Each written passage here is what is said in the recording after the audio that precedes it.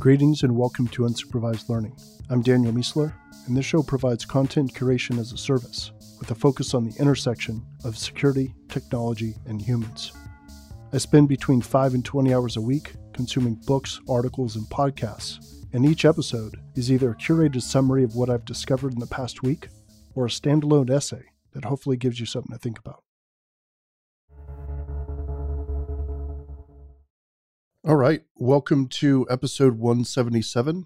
I am coming to you live from my brand new Rodecaster Pro. It's a podcasting rig from Rode, and super excited to get it. I've been waiting for a number of weeks.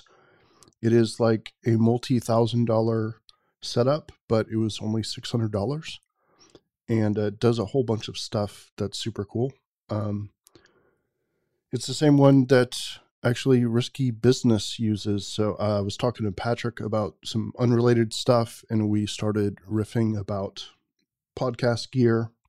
Turns out he has the same one, and he's Australian, and the whole rig is Australian. So there's like a Australia connection there, but super excited about it. It does like just all kinds of really cool stuff. I got to get rid of my hacked gear and replace everything I had with this.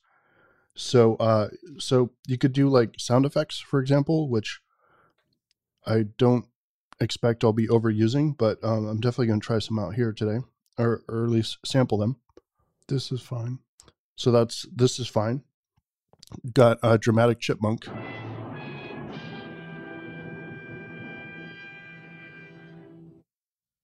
Got Neo. I know Kung Fu. Fatality. I don't know if I'll use this one. Fatality. Got a very nice. They're very nice. Mandatory one here.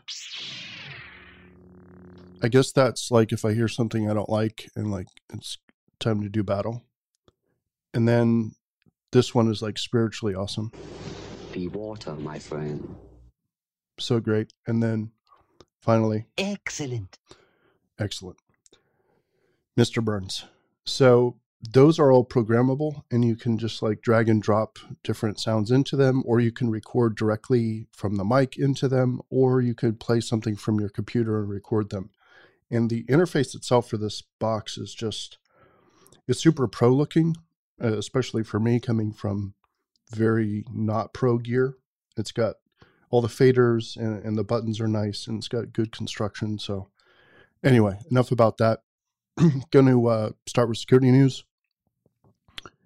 I did an essay here about my takeaways from the 2019 DBIR report, and I got a link to the summary here and the report in the newsletter. And basically what I took away from this was that there wasn't much that was super exciting about it. Honestly, if you're the type of person who pays attention to security news or listens to this podcast or gets the newsletter, none of this stuff is going to surprise you. A couple of things did stand out. Only 6% of the attacks used exploits, which I thought was really interesting. Most of the attacks were email-based malware or phishing and credential stuffing, which is just super basic stuff that people should be doing better at, but it is actually really hard. The easy stuff is hard, right? So that was a takeaway. Other than that, there just wasn't too much in this thing. I'm going to click through and see if I can find anything else that stood out looking at the summary itself. So most attacks came from outsiders. 34% involved internal actors. I think that's a fairly significant number. They say only 5% involved partners, which I thought was kind of low. Around half involved hacking, which I'm not super clear about what they mean by that. 1/3 involved social engineering. Oh, one thing that was interesting was very few things involved physical access. I think it was something very small. Very, very low percentage involved physical breaches. Only 6% exploited vulnerabilities. Malware was delivered by email in 94% of cases. And Anton Shavakin, a friend of mine who's over at Gartner, also made an interesting point that if you can compromise the web app where people are entering information, then you don't need to go after the backend data stores, right? So it's getting harder to get to the backend data stores, presumably. But if you can compromise the web app and just capture what's coming in, we don't even have to do that. Their takeaways and mine as well were basically protect your VIPs. That was another trend they said, which is like your executives and whoever's important, CFO. And that, again, that just seems obvious over like the last 5 years. And errors were involved in like 1/5 of attacks, which is extremely high in my mind. So errors, super important. And again, that goes back to kind of like own goals, right? These are errors, phishing, credential stuffing. These are all basics. They're fundamentals. It's hygiene issues fundamentally that are causing the issues in this report. Although, if you were to fix this, then if you were to fix those hygiene issues, then they would simply move to the next easiest thing. So it's not like that would solve the problem. So that was that. That was the summary. You should check it out. The Department of Justice has unsealed the indictment against those they believe hacked Anthem in 2015, and they are Chinese nationals. They didn't reveal, however, the suspected motive. But as I talked about last year, I don't think we need an explanation. I think they're building a giant database on Americans so that they can basically have leverage or harvest IP or basically have the ability to go in and influence where it matters. So if you compromise health, the financial records from Equifax and a whole bunch of hotels, and the OPM, you now have, military people with clearances, business travelers who are presumably traveling around because they're halfway important, doing businessy things. And so you have them for all the different, business type of stuff. And then you also have everyone's credit files and you go after the health data. So you start hitting all these different avenues, put that stuff into one database. And now you could say, well, I want to target this sector or I want to target this person. Again, I don't have any specific knowledge of this exact project, but it seems logical based on all the different breaches that have happened from Chinese actors that they are doing something organized with it. And it's not just a series of one-offs that are unrelated. An Airbnb host in China has been arrested for watching guests using a hidden camera. The Mossad has released an interesting challenge in something of a spy CTF style. So you show up to this webpage, which is unencrypted, by the way, and it says, here's your instructions. It reads kind of like a CTF, but also like Mission Impossible, which is exactly what you would expect to be on brand with the Mossad. Chinese scientists have created a small portable camera system that uses LiDAR to resolve human features from up to 28 miles away. Oh, and good news, it also penetrates smog, so you can use it in China. The U.S.'s acting director of defense media activity at Fort Meade said that the Pentagon isn't sure how many websites it's running. This is disappointing, but not surprising. Many, many big companies have this problem. They don't know what they have facing the internet or internally, which is even harder.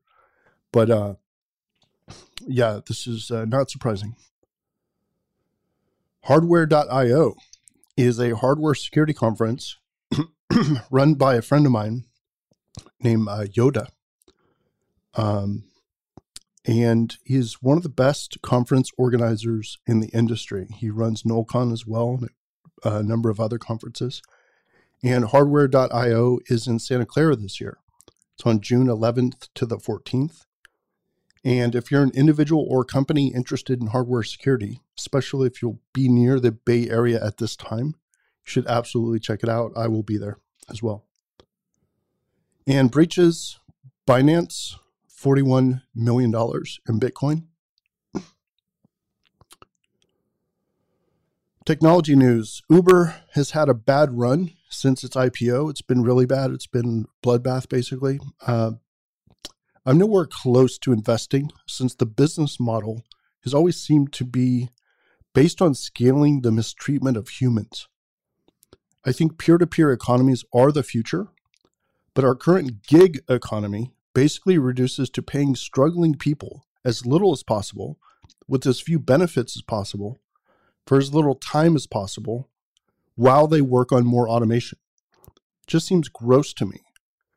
Oh, and plus they're bleeding out at the rate of billions of dollars a year. I think, no thanks. I'll wait for a healthy and sustainable version of this business model. Microsoft Word Online is now offering an AI editor assistant, like a combination of Clippy and Grammarly, I'm guessing. Bird is now selling electronic scooters directly to customers. And Amazon can ship to 72% of the population in the US within a day.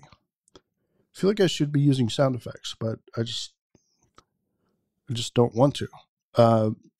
Human news. Even a little exercise can give our memory a workout, just like with physical body parts, including getting stronger as you train. This is really cool. They basically asked people to remember certain things. Then they had them do a workout, and they noticed that the areas for memory were more active, just like a muscle that's recently worked out after they did a physical workout. Bad fathers are evidently worse than having no father at all. That's depressing and interesting. We're finally seeing wage growth after 10 years post-recession, and evidence is becoming stronger that air pollution causes dementia. It's not as hard as we thought to master language later in life. That is a really promising thing. They said there is advantages to doing it earlier, but you can get to pretty much the same level if you start, after you're 20 than if you start when you're like 5 or whatever. Ideas, Trends, and Analysis wrote an essay called Examples of Bad Metrics. It's what not to do when creating metrics, and I've been wanting to write this one for a very long time. You should definitely check it out.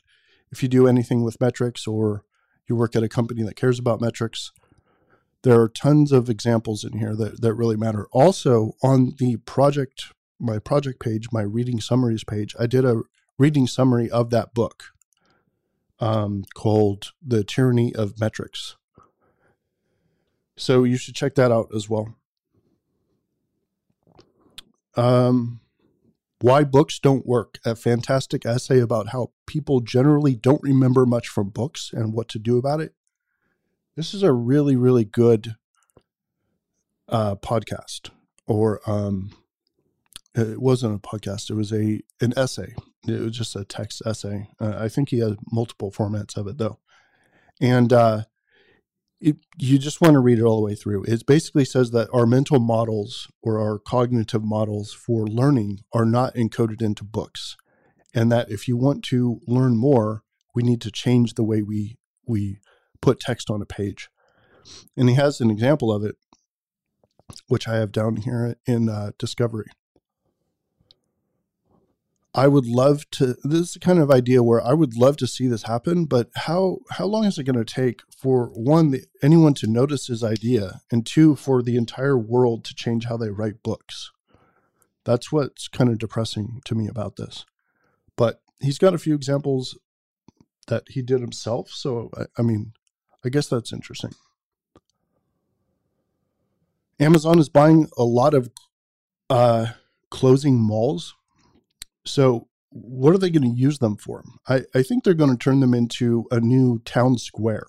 So imagine like esports, which are like the new arcades, shopping, returning the stuff you bought on Amazon, and of course, doctors' offices and pharmacies, right? Because healthcare will have collapsed by then, I imagine.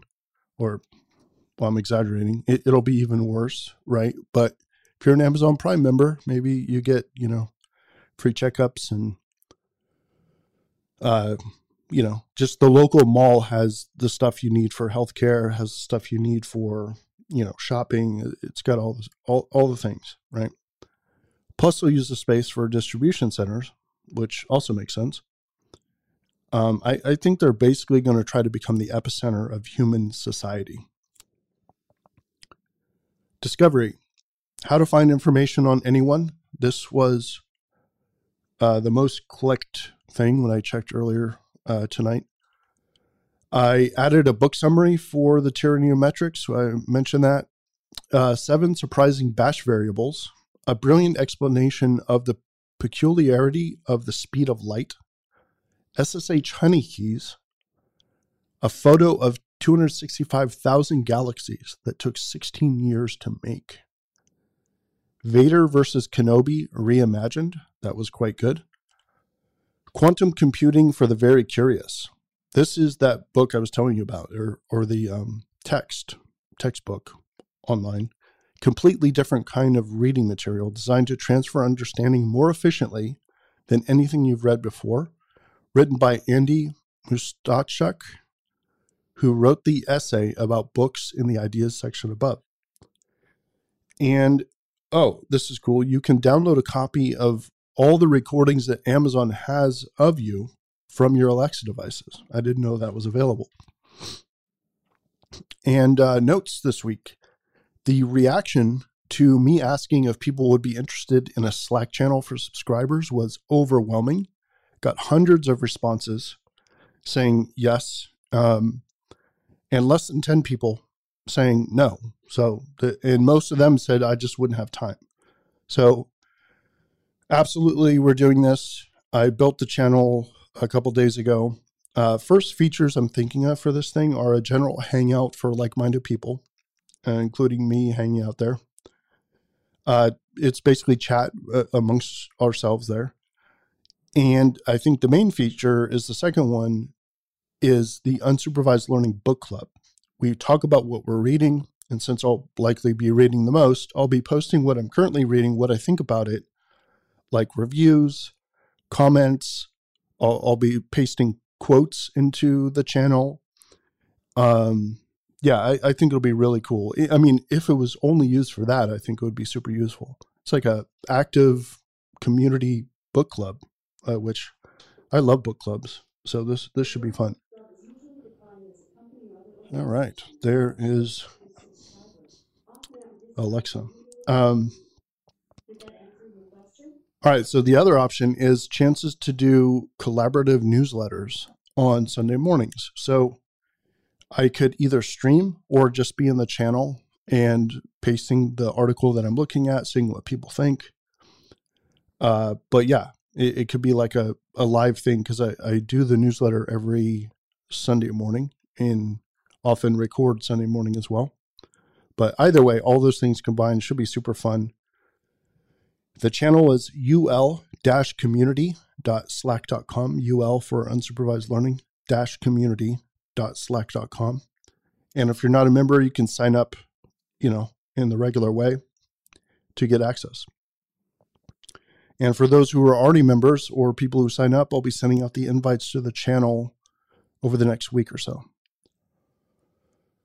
I'm also getting the itch again to build a curated list of OSINT tools based on use case. So rather than listing like tons of different tools or providing a list of every tool that's available, different tools that you could use or that might work, I'm going to give one best tool in the category. So it's like how to find someone by email, how to find someone by phone number, and just have the perfect example for each one. Recommendations. Import your Facebook birthdays calendar into whatever calendar app you have so you don't miss any more birthdays. This is crucial because I've been missing birthdays. I didn't know how other people were keeping up with them, and the answer is Facebook. I don't use Facebook. I logged in for the first time in a couple months, and there were a lot of birthdays there. So there's a way to export it. So I've got the link here. And you can now send people short clips of podcasts using the Overcast app, which is super useful. You hear a part you like, you rewind 30 seconds, hit the share button, and choose to share with the current location, right? So it'll clip it right at the point that you're at, and then you can send it to someone. You could also embed it in the website, or it embeds on Twitter as well. And the aphorism for this week: develop into a lifelong self-learner through voracious reading. Cultivate curiosity and strive to become a little wiser every day. Develop into a lifelong self-learner through voracious reading. Cultivate curiosity and strive to become a little wiser every day. Charlie Munger. All right. Thanks for listening to this episode of Unsupervised Learning. And don't forget that the show is both a podcast and a newsletter. So you can get more information about everything you just heard by subscribing to the newsletter or reading the blog posts for each episode. Also keep in mind that I do the show weekly, but if you're not a member, you're currently only getting every other odd-numbered episode. And if you want to get every episode of the podcast and newsletter, you can become a member at danielmiessler.com/subscribe for less than a latte per month. Being a member will also get you access to the subscriber area of the site, which is the home for all previous member episodes, as well as other types of premium and experimental content. I'll see you next time.